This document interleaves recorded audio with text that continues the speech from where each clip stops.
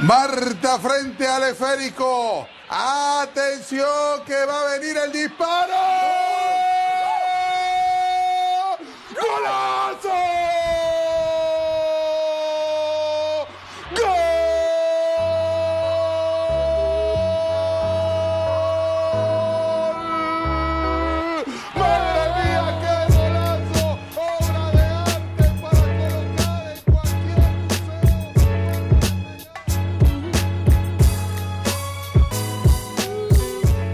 All right, and welcome back. This is part 2. I am here with Courtney Stith. I'm Andre Carlisle, by the way, and Tamerra Griffin, and they're going to join me on kind of just a big picture review of this World Cup. It's over. It's sad. I miss Tizuni already. I'm really sad that she's out of our lives now. But I finally met her.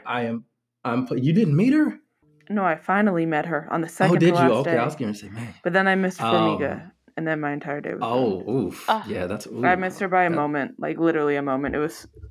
I have the worst luck of all time. It was literally a moment. That is so bittersweet.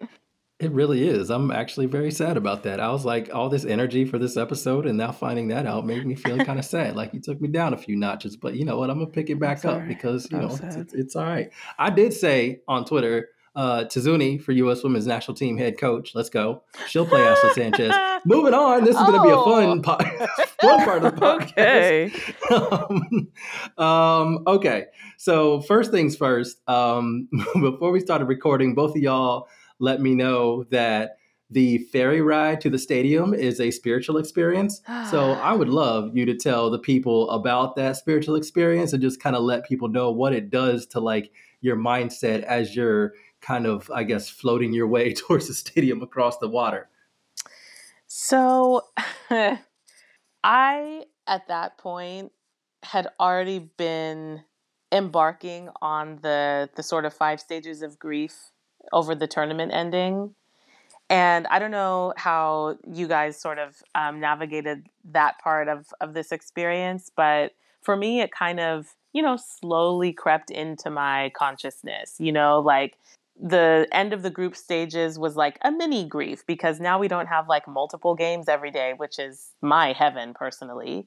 And then between like the between the knockout stages and let's say like the semifinals, there was more breathing room between matches. The semifinals really started to like hammer home the reality that we were turning the corner toward the finish line of this thing.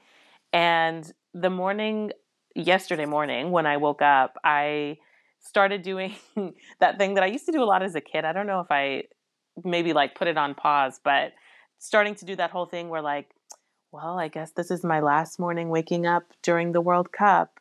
I guess this is my last like pre-World Cup breakfast. I guess this is my last time, all of the lasts and just starting to... Getting real dramatic with it. Yeah, super dramatic. I'm a Leo rising, so I can't help it. But so I was already like in that space and I had taken a couple of ferries in Australia by that point. I did whale watching one day, which was phenomenal. I took a ferry to Manly Beach another day, which was also phenomenal. Both beautiful experiences, totally different. But the ferries to both the whale watching and Manly Beach went, my sense of direction being on this side of the world is completely warped. I'll just say they went one way. And the ferry toward the stadium yesterday went a different way that I hadn't been before. And the journey through the harbor, seeing these breathtaking multi-million-dollar homes that reminded me how many wealthy people there actually are in this world because they just kept going. And I remember thinking like, surely there aren't that many rich people to occupy all of these homes because it felt like, 30 minutes of just like driving a boat on the water and looking to your either side and seeing just beauty. And it wasn't just that, though. It was the fact that even if that ferry was just dropping me off at a coffee shop or if I was going to meet people for dinner, the ride in itself was a destination. It was breathtaking. We were blessed with the most beautiful day that I've experienced in Sydney since I've been here, though I haven't been in Sydney the entire time. There were no clouds in the sky. The sun, it was like probably mid 70 degrees. The breeze obviously created by, the boat going across the water. I, whenever I'm on boats, I'd like to be at the very, very front and have what I like to call my Titanic moment. And I definitely did that on the ferry. I was curious if you're about to say that. Yeah, it's like, what else could it be, right? But I had to. And it was just one of those moments that allowed me to not start, lamenting or not continue lamenting this is my last time doing this is my last time doing that. And the moment itself was so beautiful that it prevented me from getting ahead of myself and thinking, okay, well, what's going to happen at this game? What's going to happen when I get back home? How, what's it going to be like transitioning back to normal? I was just so present, and it felt like the perfect, low-key, stunning, humbling activity to do before a game like that, to just put things into perspective. And I know all three of us have had pretty miraculous journeys to get to this tournament. And as I'm sure you've both experienced, when you get here and get just lost in the throes of the moment, it can be really hard to sort of remember what we did to get here and what it took to get here. And I just felt so grateful for the space to sit in the accomplishment, to sit in the magnificence of this tournament and all that it has given us and all that it will continue to give us, even now that it's over. While also, being on a boat, going through the Sydney Harbor, seeing all of these stunning boats and homes and going underneath bridges. And it was just like a childlike joy moment for me that by the time we reached our destination, I felt like I had changed just over the course of the ride. And then to know that we still got to watch a World Cup final in person on the other end of that journey, I was overcome. I'm still overcome. I'm still recovering just from the boat ride itself. I love that. Wait, Courtney, was the boat ride as spiritual for you as well? Well, I will say I have not experienced a boat ride, so I'm going to go make a fake boat ride today or tomorrow, because tomorrow it's supposed to be 75 degrees. And for those who don't know, I was deeply conflicted about coming to this World Cup because there's nothing more that I love than sunshine and summer weather. Yes. I would literally come, give me the humidity, give me the heat. I will literally take it. It gets into my, I swear it makes my bones like loosey-goosey again in the way that there should be when you're like young and having a good time. Like, I love summer and I love the sun. I often say that the sun is my best friend.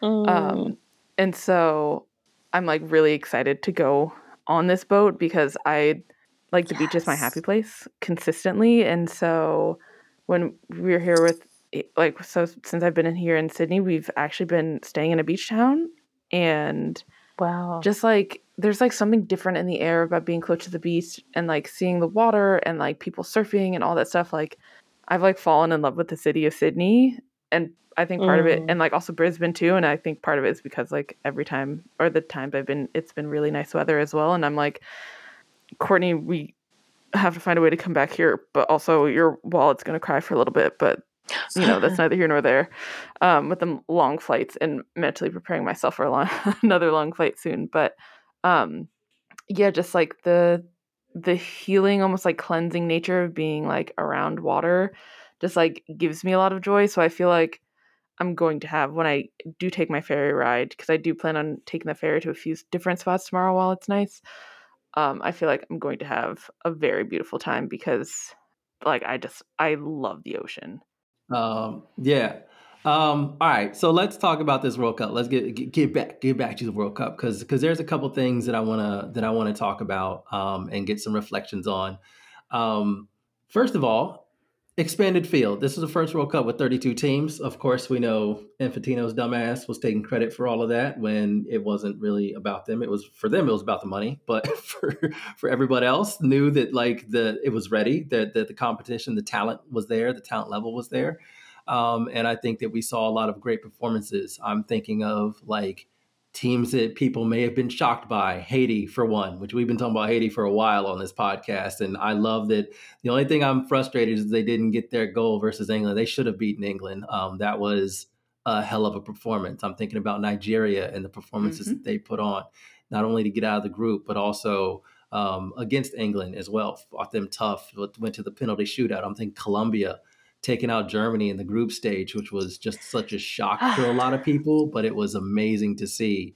So like Greatest game of the tournament, hands down. yo, That that was fantastic. yo, it was amazing. And then you look at it from the other way. You say like there was also some heartbreak. Germany, Italy, Canada, Brazil not making it out of the groups. Like that was rough, especially for me with Brazil. That hurt a little bit.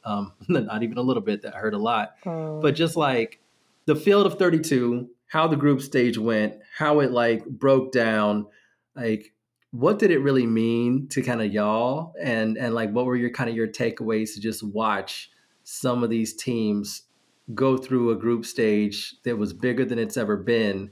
And we saw some great games, we saw some great performances, we saw some heartbreaks, we also saw some jubilation. Like just what was your like main takeaway from the round of 30, not the round of 32, sorry, from the group stage and 32 teams? I'll go with Courtney.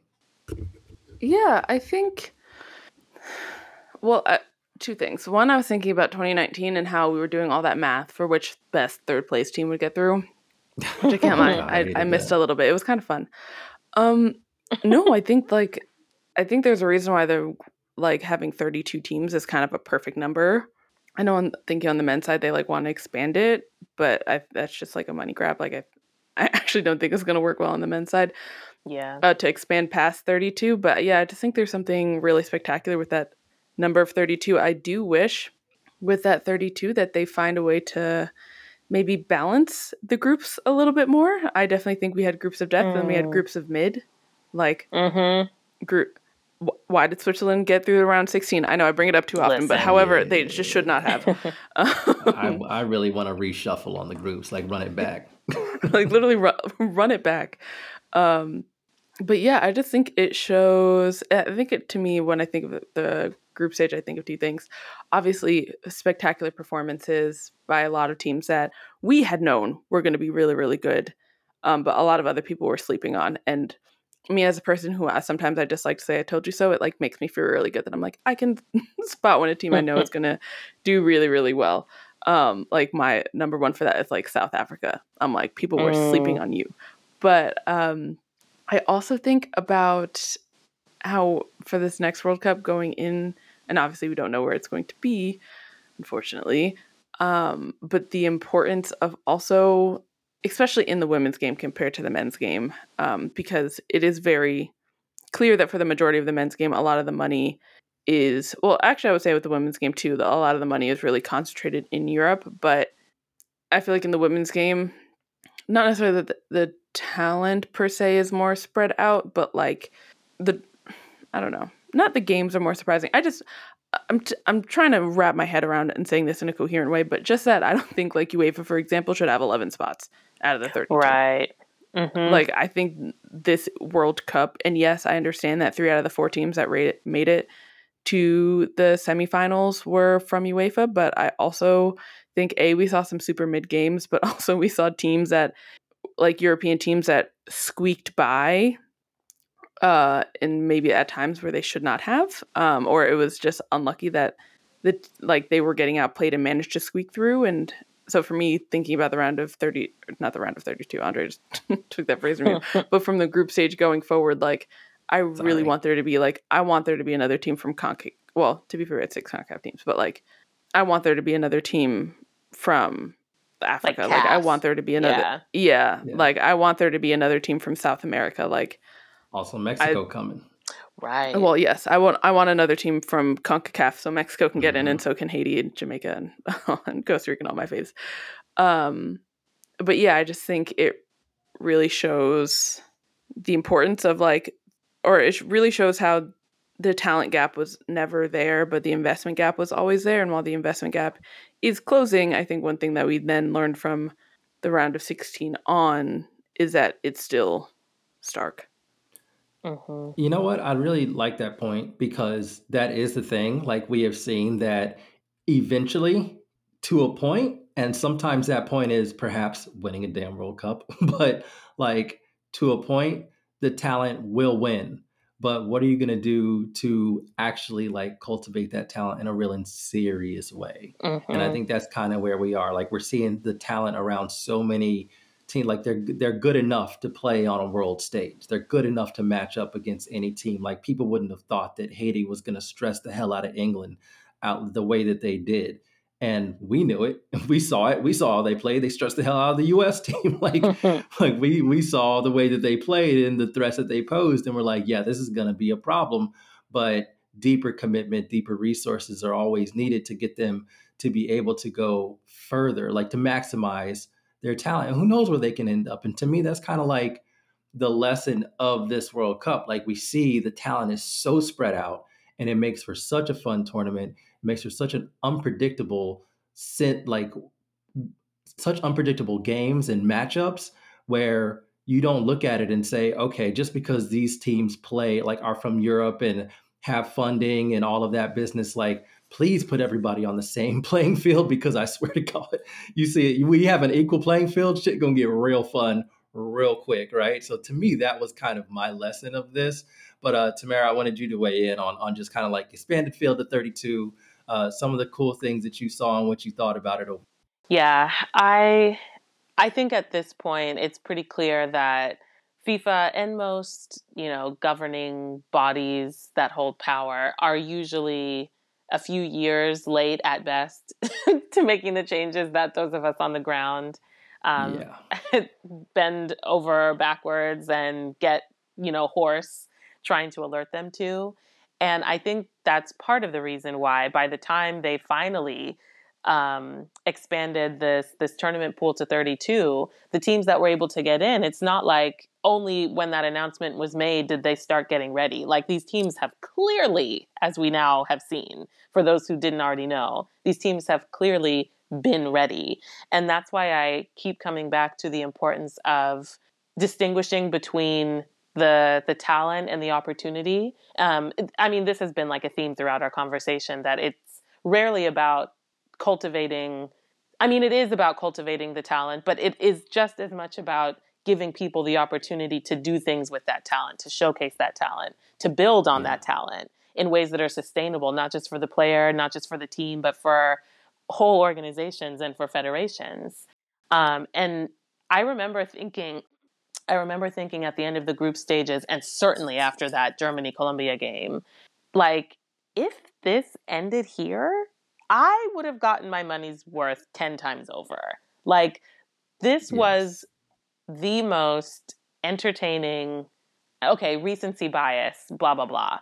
But what an entertaining group stage. So many of those games from Colombia, Germany, Brazil, France, those are the two off the top of my head that were, those could have been knockout stage, quarterfinal, semifinal games. In terms of the hype, Courtney, you were at Colombia, Germany. You felt it. In terms of the quality of play, in terms of the intensity of the competition, those matches gave us everything. And there were so many times. They were everything. Everything. Like, I just remember feeling overwhelmed, knowing that there was still so much more football to be played after those.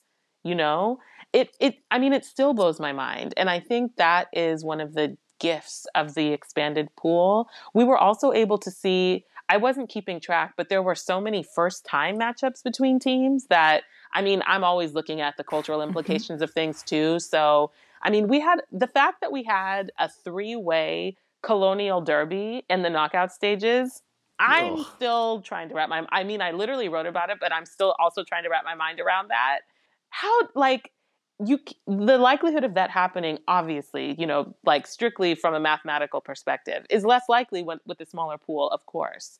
But in expanding it, you're also giving us opportunities to tell these really rich, different, and nuanced stories about what these matchups between teams mean and what we can glean from them and what they say about professional clubs that these players play for and the opportunities that they have to grow and advance in their careers, and who's restricted and who's not, and how sometimes the country in which you're born can oftentimes determine so much of the trajectory and the opportunities that are available to you or not.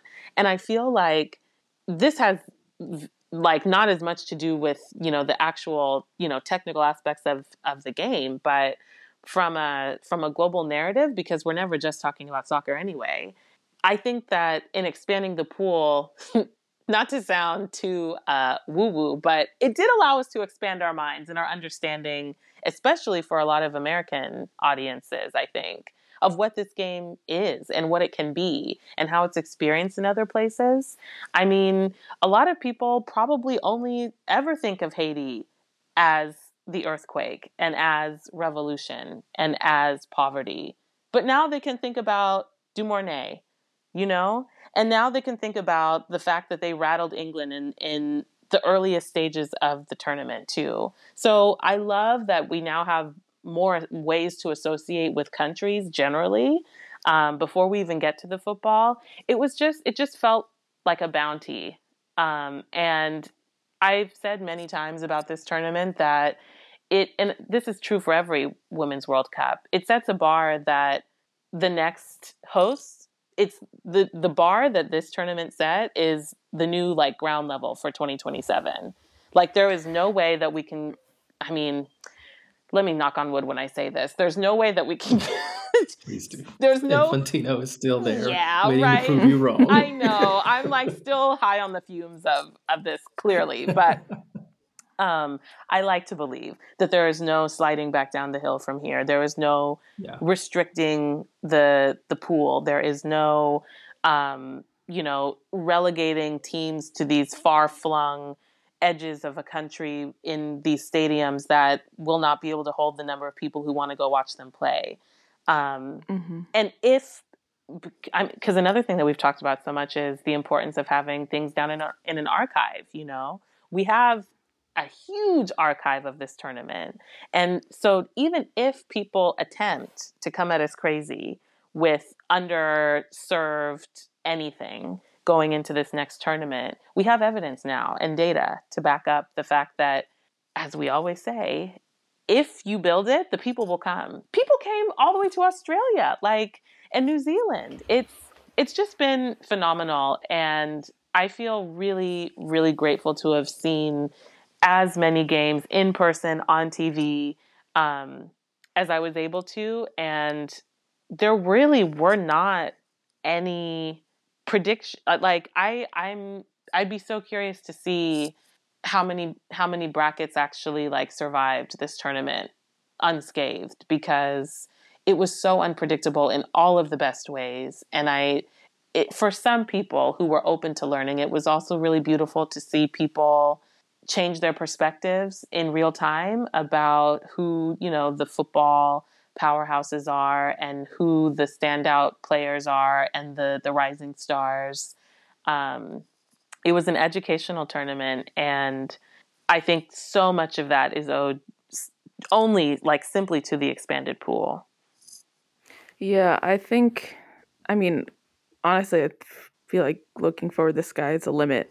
Even with the small things, like the fact that public transit was free, and outside of that one semifinal game, worked really, really well. And there were so many trains, and it was just each city was super accessible and with public transit and public infrastructure. And to me, it kind of kicks on why I'm we need to know where 2027 is. And it's funny because someone's well, they have 4 years. And I'm all right, well, if we want to grow the game, that means we need to bring the Women's World Cup to other parts of the world. They do not have 4 years.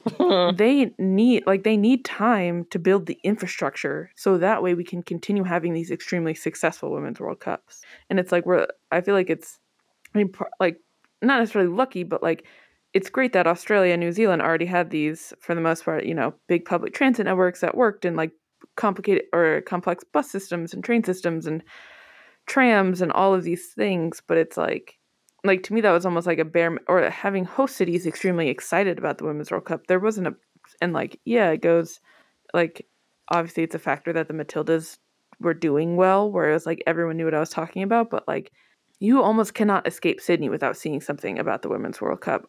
I went to Sydney, Melbourne, Brisbane, Auckland, it was coming in the airport. There was no way you could escape the fact that the Women's World Cup was here. And that's fantastic. But now for me, it's that is a bare minimum as well. Yeah, absolutely. I think that I had the same thing, even though I didn't go to Australia. I based myself in New Zealand, which was also very fun.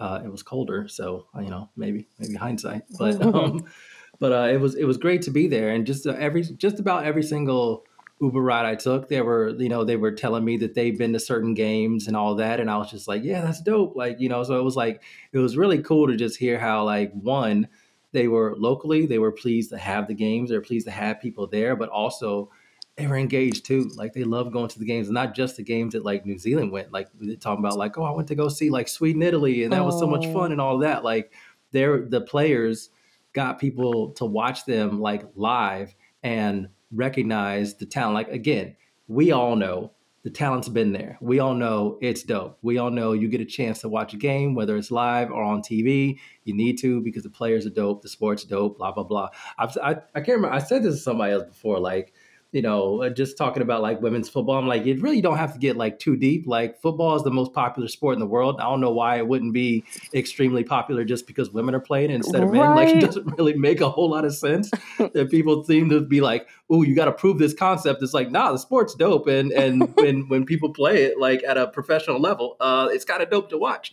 So like, yeah, that part of it is cool with me. And I am hoping that, I'm hoping we find out where 2027 is very soon. But yeah, I'm also hoping that It's May. again, like y'all said, and lock Infantino in a closet and let's like fix the rest of this shit. Right? To me, that's really what we need to do is get him the fuck up out of here because he's just completely annoying, and it's not helpful in many ways unless it can line his pockets. Okay, I'm going to press y'all because I'm going to ask you a few questions, and I know it's going to be tough because there are going to be a lot of moments, a lot of answers that you could go with, but I'm going to press y'all for one, maybe a runner up, but I want to hit a few different big topics here about your favorites of the World Cup. So we're going to have multiple favorites, and we're going to have multiple highlights of the World Cup. And I think this will be a great way to like close out the conversation because there was so much that happened that I feel like it's important to look back and make sure that like all of us have different perspectives and to kind of look back and say like what really resonated. So I'm talking slowly and I'm meandering to filibuster to give y'all time to think That's back. exactly what I'm doing right now. I'm literally like, Tamerra, don't forget some of the earlier things that happened in the tournament. I know it was a month ago, but try and reach back into your memory. Exactly. Thank you. It is a tough ask, but I'm gonna do it. Okay, I'm gonna start off with Courtney, and because I think she might be able to answer this one easily. Your favorite game of the tournament, It's tough. or not? Well, it's because I have two tied, technically. That's fine. If you got two, you can get two. Okay. One was Colombia, Germany. That game was absolutely insane. And actually, technically, I saw it the day before. It was either the day before or 2 days before, but I think it might have been the day before France, Brazil. Wow. Those Yeah. were two incredible matches. Yeah. Those are two back-to-back bangers that I saw. And yeah, it was absolutely fantastic with the crowd there. Oh, but also a third one that is a secret banger. It's because I went to 15 matches this World Cup because of y'all, really. But I went to 15 matches. A sneaky good one too was Nigeria, Australia. Oh yeah. Maybe I should write a newsletter on my favorite matches this World Cup that I experienced in person. But yeah, if only that one to was honor good. them.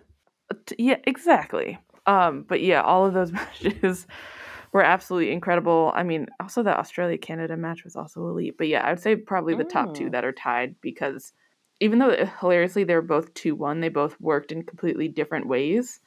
Definitely France, Brazil, and Colombia, Germany. Also, that was the first time I saw those Colombia kids up close, and they were elite. Okay, Tamerra, your favorite game of the tournament.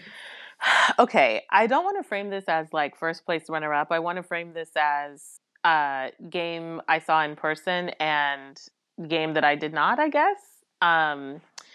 One of them is similar to Courtney's, Colombia, Germany. That was a game that really drove home the point that I just made in our last topic of conversation, which is like, you know what? I've seen enough. I never thought that I would say that in a group stage of any tournament, because I'm a glutton and I just want all of this, as much soccer as possible.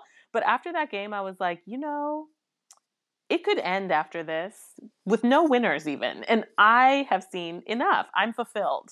I am satisfied.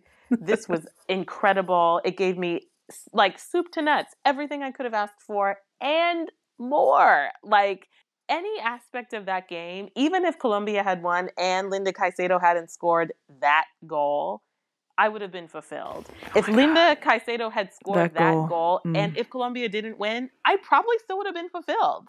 I mean, not maybe fully satisfied because I would have wanted them to win, but the fact that just those two pieces existed in that one game, seeing Alex Pop embrace Linda Caicedo, I forget how old Alex Pop is, 31, to an 18-year-old who she's just lost to, Germany to Colombia, like, being honest. The images, the imagery alone was 32. 32? Yeah. Comprehensive. It was a comprehensive game. It was end to end. It was an absolute screamer. Edge of your seat, sweaty palms, the whole shebang.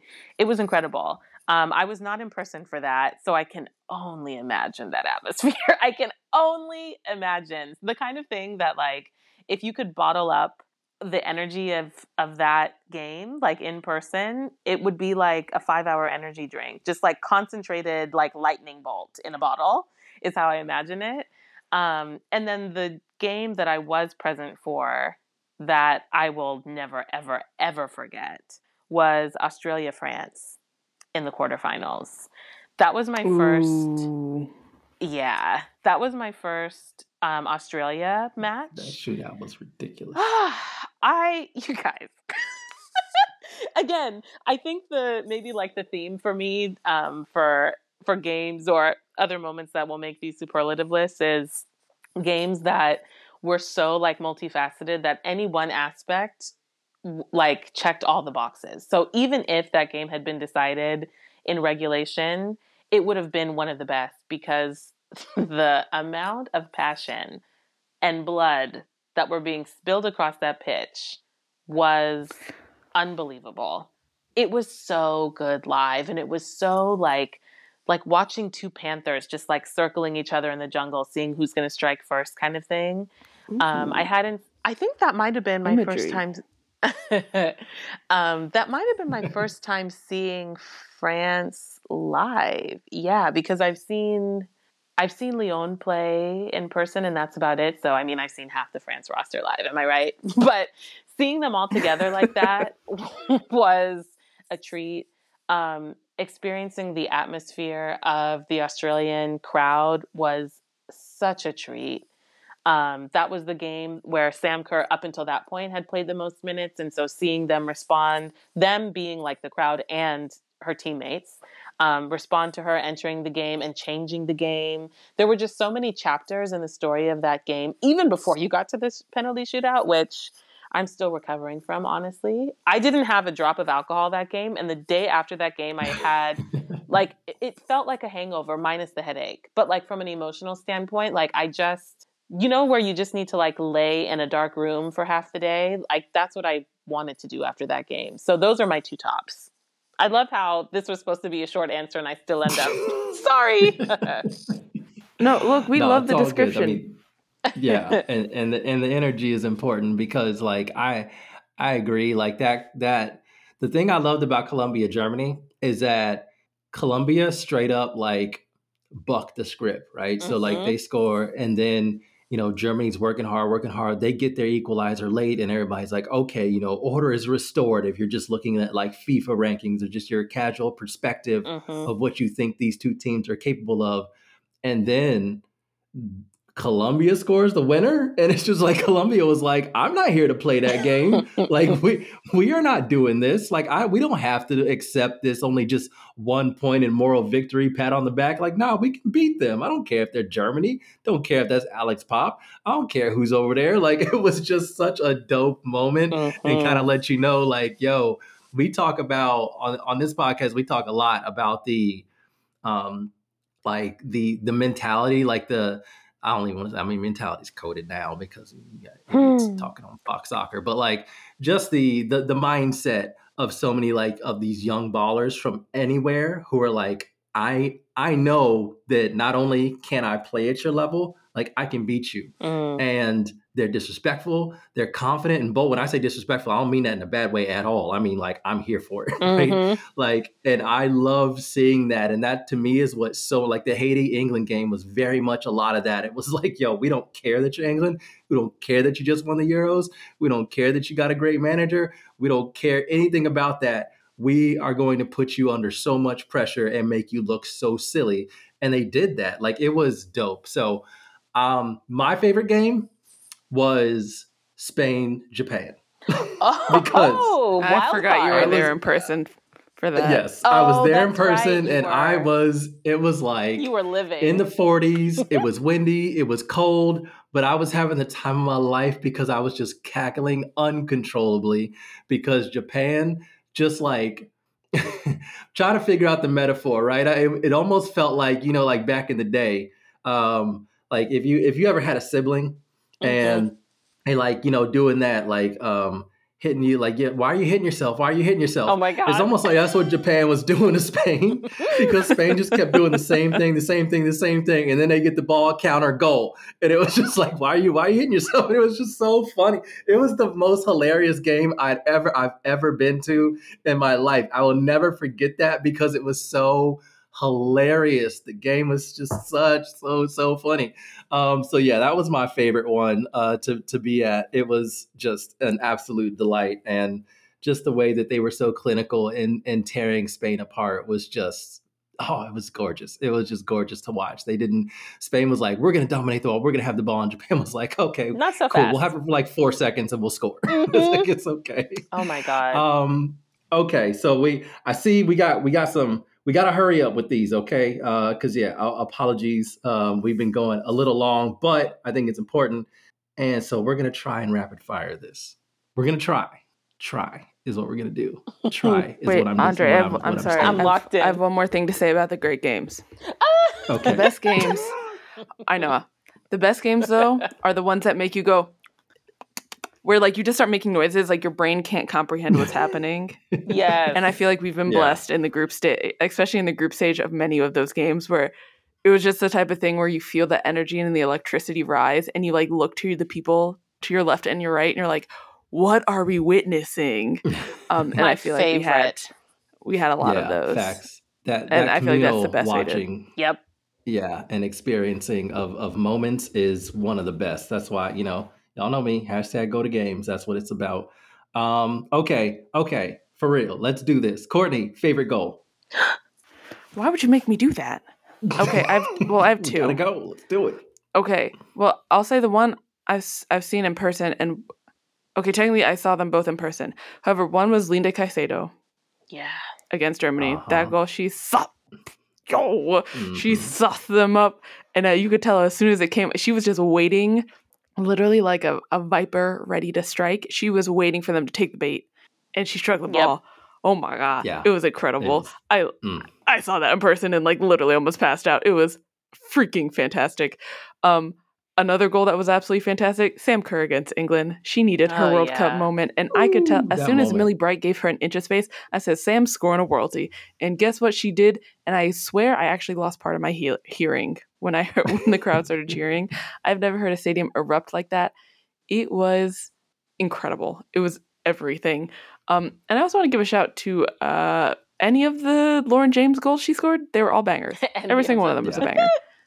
They're all highlight reels. True. Absolutely fantastic. Actually, I want to give a shout to the goal that was disallowed because of Lucy Bronze, which I'm still angry at her about, because that goal was an absolute worldie. But yeah, those are probably my best goals of the tournament. Excellent. You want to know what's selection. funny about that Sam Kerr goal is great, because if there's one center back on that pitch and at this World Cup that should know exactly what Sam Kerr wants to do. It is Millie Bright, who trains against her every single day for Chelsea. And Sam Kerr's gravity is such that even she was shook to take a step. And she gave up the banger anyway. Yep. It was inevitable. Wait, Yep. have you guys heard the story about the Australian folks in the press box for that goal? They were all shouting because so what it was is that Sam was driving forward, obviously, down the pitch, and Caitlin Ford was making like a streaking run on the outside, and they were like, pass the ball, she's open, pass the ball, oh my God, pass the ball. And I was like, nah, Sam Kerr, I mean, I wasn't near that, but I was like, Sam Kerr is going to score a worldie. She scored 10 in 10 against Mary Earps, club and country. She's going to score a worldie. I know, right? Coming into that game 9 and 9, and then it became 10 and 10 for club and country. I was like, Sam Kerr is scoring a worldie. The electricity, I can even feel it now. The electricity, like the vibes that came after that goal went in, spectacular. All right, Tamerra, your favorite goal. Okay, also have two very different categories. This goal was one of my favorites for the build-up, and I was in person for it. The Bia Zanerato goal when Brazil played Panama. It was so early in the tournament, too, that people were like, oh, right, it's Brazil. You know? Welcome to Brazil for those who are unfamiliar, and for those who are, welcome back. You know? Classic. Jogo Bonito. Just chef's kiss. Every touch. Multiple back heels. Just like the unselfishness of Ari Borges to just give that little flick to Bia, who had been playing the game of her life up until that point and deserved that goal. It was beautiful to see. And you know how you see some goals and you're just like, I was in the perfect spot in this stadium to see the most optimized angle for like every touch that led up to it. That's where I happened to be positioned for that one. So that's one. And then I was not in person for this game, but it probably was the top 3, if not the most emotional goal for me.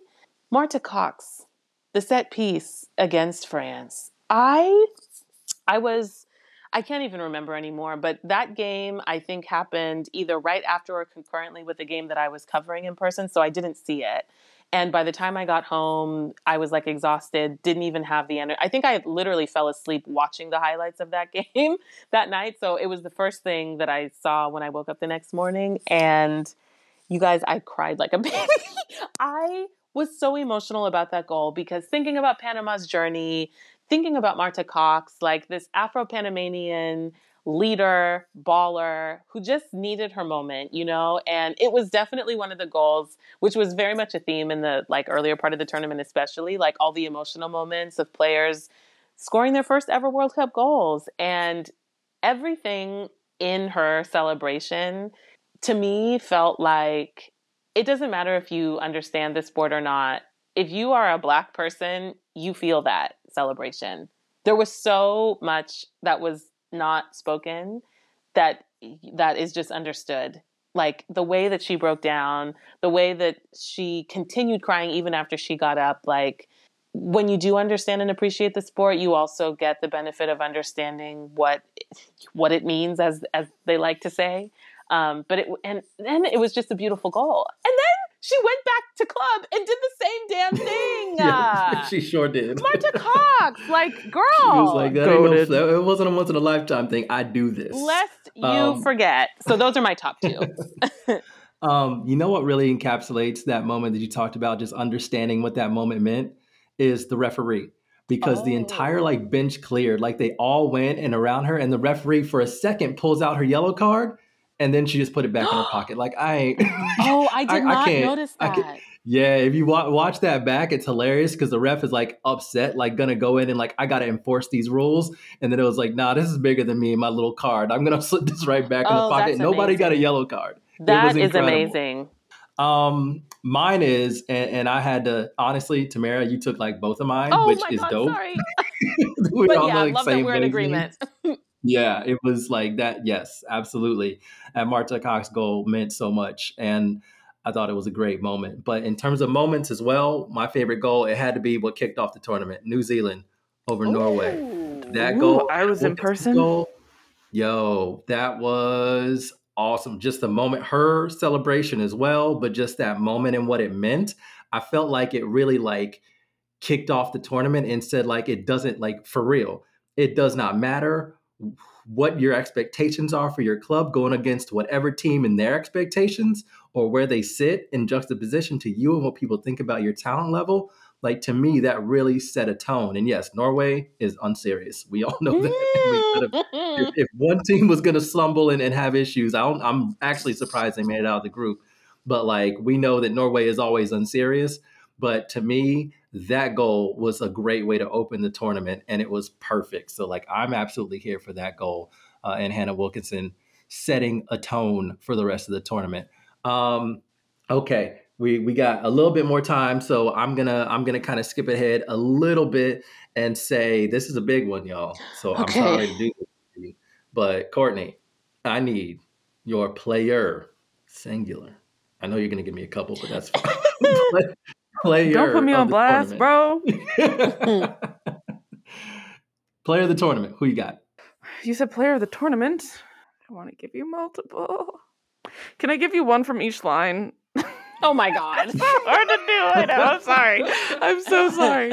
Oh God, Fine. it's so hard. There were so many. But there were so many players that were so good. Like, I haven't even been able to fill out a best 11. So best player. I don't even know if I Yeah, it's know. tough. Like, okay, I'm giving you one from each line because I deserve it. Even though that's hard to. Okay. Well, I will definitely say best defender, Jess Carter. I think Jess Carter had a phenomenal tournament and has not been given nearly enough shine for it. And I know she was technically the defender in that goal against Spain. However, I think she's been, especially like under us as like Chelsea fans watching Jess Carter over the past like 3 seasons and just watching her blossom in a way that I did, if I'm being honest, like I didn't think she would be able to do. I think she's just been absolutely fantastic, and I really want everyone to shout at her because she's been really, really good. Okay. Best midfielder is a tie. Of course. This is so hard. Why would you make me do this, Andre? I just can't believe you're making me do this because it's really, really hard. All of them. Technically, it's a tie between, I'm going to say, Yui Hasegawa Oh my God, and yes. Aitana Yui's the Bonmati. artist. Oh my God, same. Artistry at work. They were both fantastic. I also want to give a shout out to Tony Payne though. Tony Payne was doing yes. getting some work in for Nigeria. Work. Doing worked some it. work. She was that so good. Mm-hmm. Okay, we're gonna have you back because we need to talk about that trifecta. Yes. Because I want to talk about them for a long time. I think, oh my gosh, so good.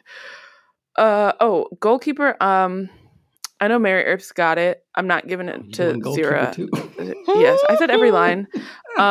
Ndozie from Nigeria was absolutely fantastic. She was solid as a rock this tournament. She was literally so good. Like absolutely fantastic from the moment they came on, like from the moment she got on the pitch. Forward. This is so hard.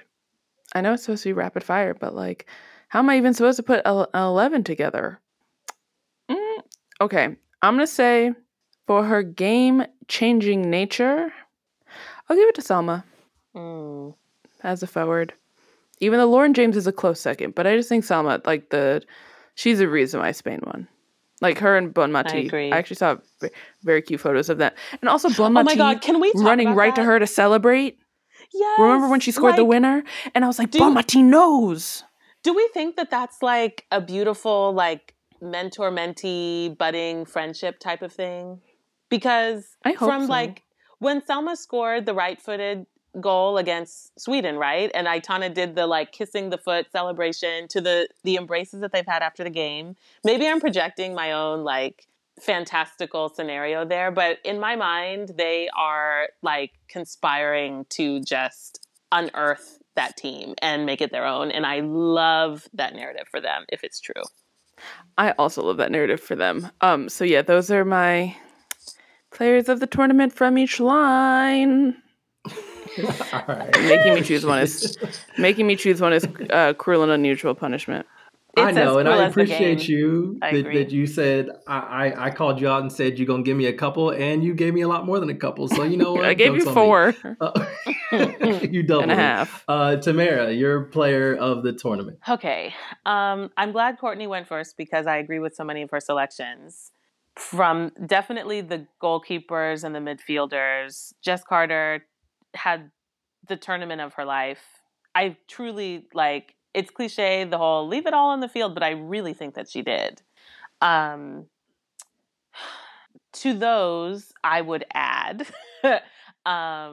Mary Fowler.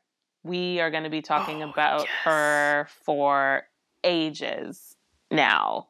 We were already going to before, those of us who knew, but you know, the World Cup stage is incomparable, and now everyone knows how much of a baller she is. It's really something special to like watch when you've known about a player. I don't know if you guys experience this kind of like vicarious joy of knowing how special a player is and then watching everyone else understand it and like fall in love with that player in real time is Sinead so beautiful. Farley. Yes, Sinead. And that what I got to experience that with Mary Fowler. I think she had a phenomenal tournament. To be honest, I would say the same about Haley Rosso. I really enjoyed watching her play. I admittedly did not know very much about her at all going into the tournament and was really impressed by it's so funny because when we use these adjectives with Black athletes, it's like triggering and borderline problematic, but she's so athletic. And she's so fast. She is. Pace and power, Haley Rosso. You know, pace and power. I was impressed, and I'm excited to see where her career takes her. I don't know. I mean, so she's up there. Definitely honorable mention. I feel like I should stop myself now before I keep going. But I agreed with so many of Courtney's selections. So thank you, Courtney. Yeah, I appreciate it. yeah. All these are good, and I'm glad that we still have. I mean, there were so many great performances that it is very easy to pick out different players, and so for me, I'm gonna go with I have 2 as well. So I am guilty of breaking my own rule, which is fine, okay, because it's very loose. You know, if y'all know me, I don't like rules, so it's fine. All right, so Teresa Abelera for Spain, she is absolutely unreal. Like she has had an incredible tournament. For me, I know that like would she be playing if Patrick Guijarro is there? I don't know. Like these are the again, like listen to part 1 if you want to hear break if you haven't listened to it already. We break down a lot of this, but like I just think that in isolation, her performances this World Cup were super top notch. I mean, it was almost like there was a period where early in Spain's World Cup, it was Bonmati who stood out. And then after that, it was really Ablera every single game that she was so solid, so composed, continuing to move the ball and keep them in control of the game. She was exceptional. And my other player is Hinata Miyazawa. And y'all know me, I love goal scorers. So that's naturally going to get like, a golden boot winner. But think about this. She won the golden boot. And the last goal that she scored was in the round of 16. Listen. Period. Like she was, and I love her so like for me, the reason why I love goals so much, especially consistent goal scorers, is because they tend to have something that they do that works consistently. And the timing of her runs, where she runs, she does all the work before she gets to the ball to where her finishes were easy. Like if you look at her shot map, it's all basically around the penalty area. She took some shots from outside the box, but in terms of her goals scored, all around the penalty area. And most of them were just like quick one-touch hits by the keeper, rounding the keeper, something like the timing of a run, the angle of a run, how she, directs to be able to receive the passes. She does the work up front to be able to put the defenders and the goalkeeper at a maximum disadvantage. And it's so dope to watch because all of a sudden you see her break through the defensive line and you're like, oh, there's another goal. And it's just like, it was so fun to watch. So like, yeah, she was she is definitely one of my players of the tournament. And I hope this is some foreshadowing to the next question, by the way. I hope somebody throws a bag. So here we go. Whomst deserves a bag after this World Cup. Maybe somebody who, like, I'm not thinking like, a name that is already kind of a household name, especially in like women's soccer circles, but like, who is somebody that you're like, yo, I need that person to be throwing a bag and I need to have them like on an elevated platform so I can watch them week in and week out. Ooh. I'm gonna start with Tamerra on this one. Okay, I don't know if this fully meets the criteria because she does play for a pretty respectable side, but I think that the like disparity between where she is currently with her club and where she has the potential to go is still vast. She's already been mentioned thanks to Courtney's expansive best player list, but Chiamaka Nnadozie, the Super Falcons goalkeeper, she's phenomenal. And she's one of those players who, and I guess this is probably true for a lot of players that we would nominate for this particular award. We'll call it the Bag Award. Do you guys ever watch players who, like, you just fantasize them being like their natural talents being like nurtured and cultivated by the best possible? Like, I watched Chiamaka and I was just like, I don't know who the best goalkeeping coach in the world is, but whoever that person is, I just found myself like joining forces with her and them just like holing up in a conference room and like doing the whole like Rocky montage of training, and like I want that for her. And so whatever team has that, that's where she needs to be. I just hope that by the time she checked her phone after their last game against England, that game, that her phone was blowing up, or at least that her agent was blowing her phone up with messages of inquiry and interest. But she deserves all of the bags. Absolute cosign on that one, 1,000%. Courtney, who you got? The question is, who don't I got at this point? Who doesn't deserve a bag? Because they really all do. I was actually going to keep with the Nigeria theme because I was extremely, and sorry, I'm quickly pulling up their lineup, even though I was actually extremely impressed by a few of their players, especially. I just want to give a small shout out to Ashley Plumtree. Oh my God, yes. Does not play outside back. Yeah. She only played as a center back for them. She balled. And I was like, what in the... I was like, what in the world is in her water? She is playing... She is absolutely balling out here. No, I believe that... Oh, the person who I think deserves a bag is Chrissy Uchebe.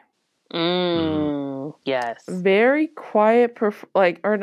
quiet performances in that she probably didn't get a lot of the shine she deserved. But she was really, really good this tournament. Agreed. Like, just absolutely, she was just really, really good this tournament. Super solid. Yeah, no, definitely. I'm absolutely here with you. I got two that I'm gonna give, and honestly, Nnadozie is absolutely on my list. Like, that's probably like Amazing. number one. And of course, I got Miyazawa as well, just because I think like that the artistry of her ability to attack. I think somebody with a good system, ball control system, really needs to plug her in.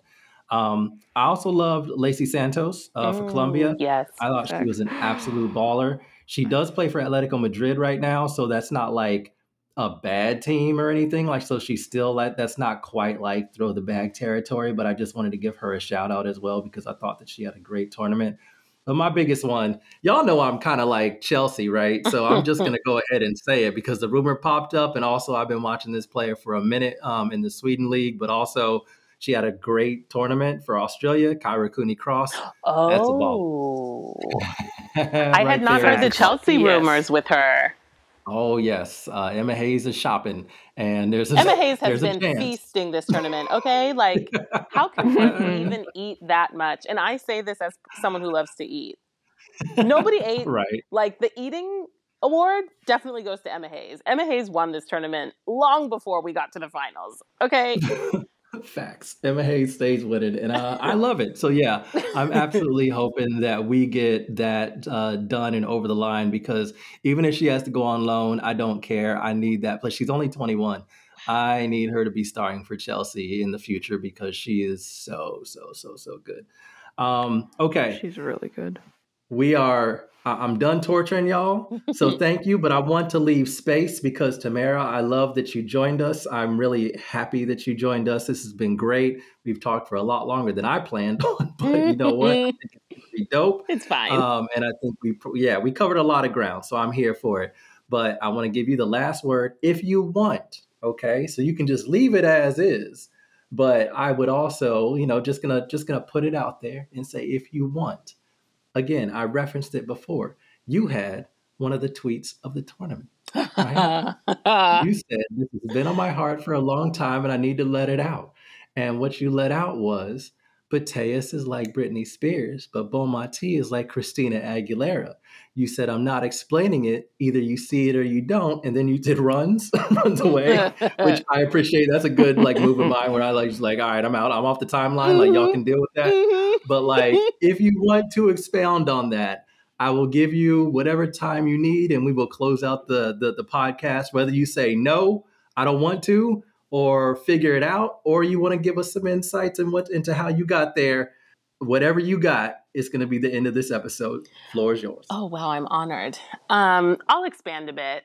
I will say that I'll speak about Alexia and Xtina strictly in terms of Britney Spears and Christina Aguilera, and specifically in the context of my upbringing as a tween. I grew up, and 99%, I think, of my, elementary school girl group of friends were Britney Spears fans. And I would be lying if I said I didn't have a CD or two, but probably only one of Britney Spears. I would be lying if I said I didn't, dance in my bedroom to her music. I would be lying if I said I didn't enjoy her and appreciate her as an artist. But anytime she came up in conversations, anytime her music was played at sleepovers, I just always had this secret thought in my head that, Genie in a Bottle is a banger though. Hit Me Baby One More Time. Facts. Yeah, sure. But Come On Over, that's the song that I was listening to when I was locked in my room and I had to clean my room or whatever. Those were the songs that I was lip syncing to my private concert in front of my stuffed animals. Christina was just always my girl. And when I was going through, those rough and turbulent puberty years, that was around the time that Christina Aguilera released Stripped. And that was, for me, my parents got divorced when I was 7. And between dealing with that and becoming an adult and all of the emotional turmoil that comes with that album felt like it was made for me. And it gave me permission to feel the full scope of my feelings, including anger, and validated the beauty sometimes of anger and rage and the righteousness within that. And Fighter. I used to actually listen to that song as a pump up song when I would go play my own soccer games. And this is the part that constituted the runs of the tweet. When you look at the vocals between these two artists and you think about staying power and you think about the singer who, when they're really in their bag or even half in their bag, okay, they give you goosebumps. They make you they twist your face into that stank face that Black people do when we really like something that makes you want to slap the table or get up from your chair and do a lap because you just can't contain yourself. All I'm going to say is between Christina Aguilera and Britney Spears, there is one artist who consistently evokes that emotion with their artistry. And that is all I will say about that. I love it. I'm perfect. And thank you for listening. Thanks for listening to Diaspora United Podcast. Please subscribe and rate and review us anywhere you get your podcasts. Follow us on Twitter at Diaspora United Pod. That's Diaspora UTDPOD. And message us if there's anything you want us to talk about in our next podcast. See you next time.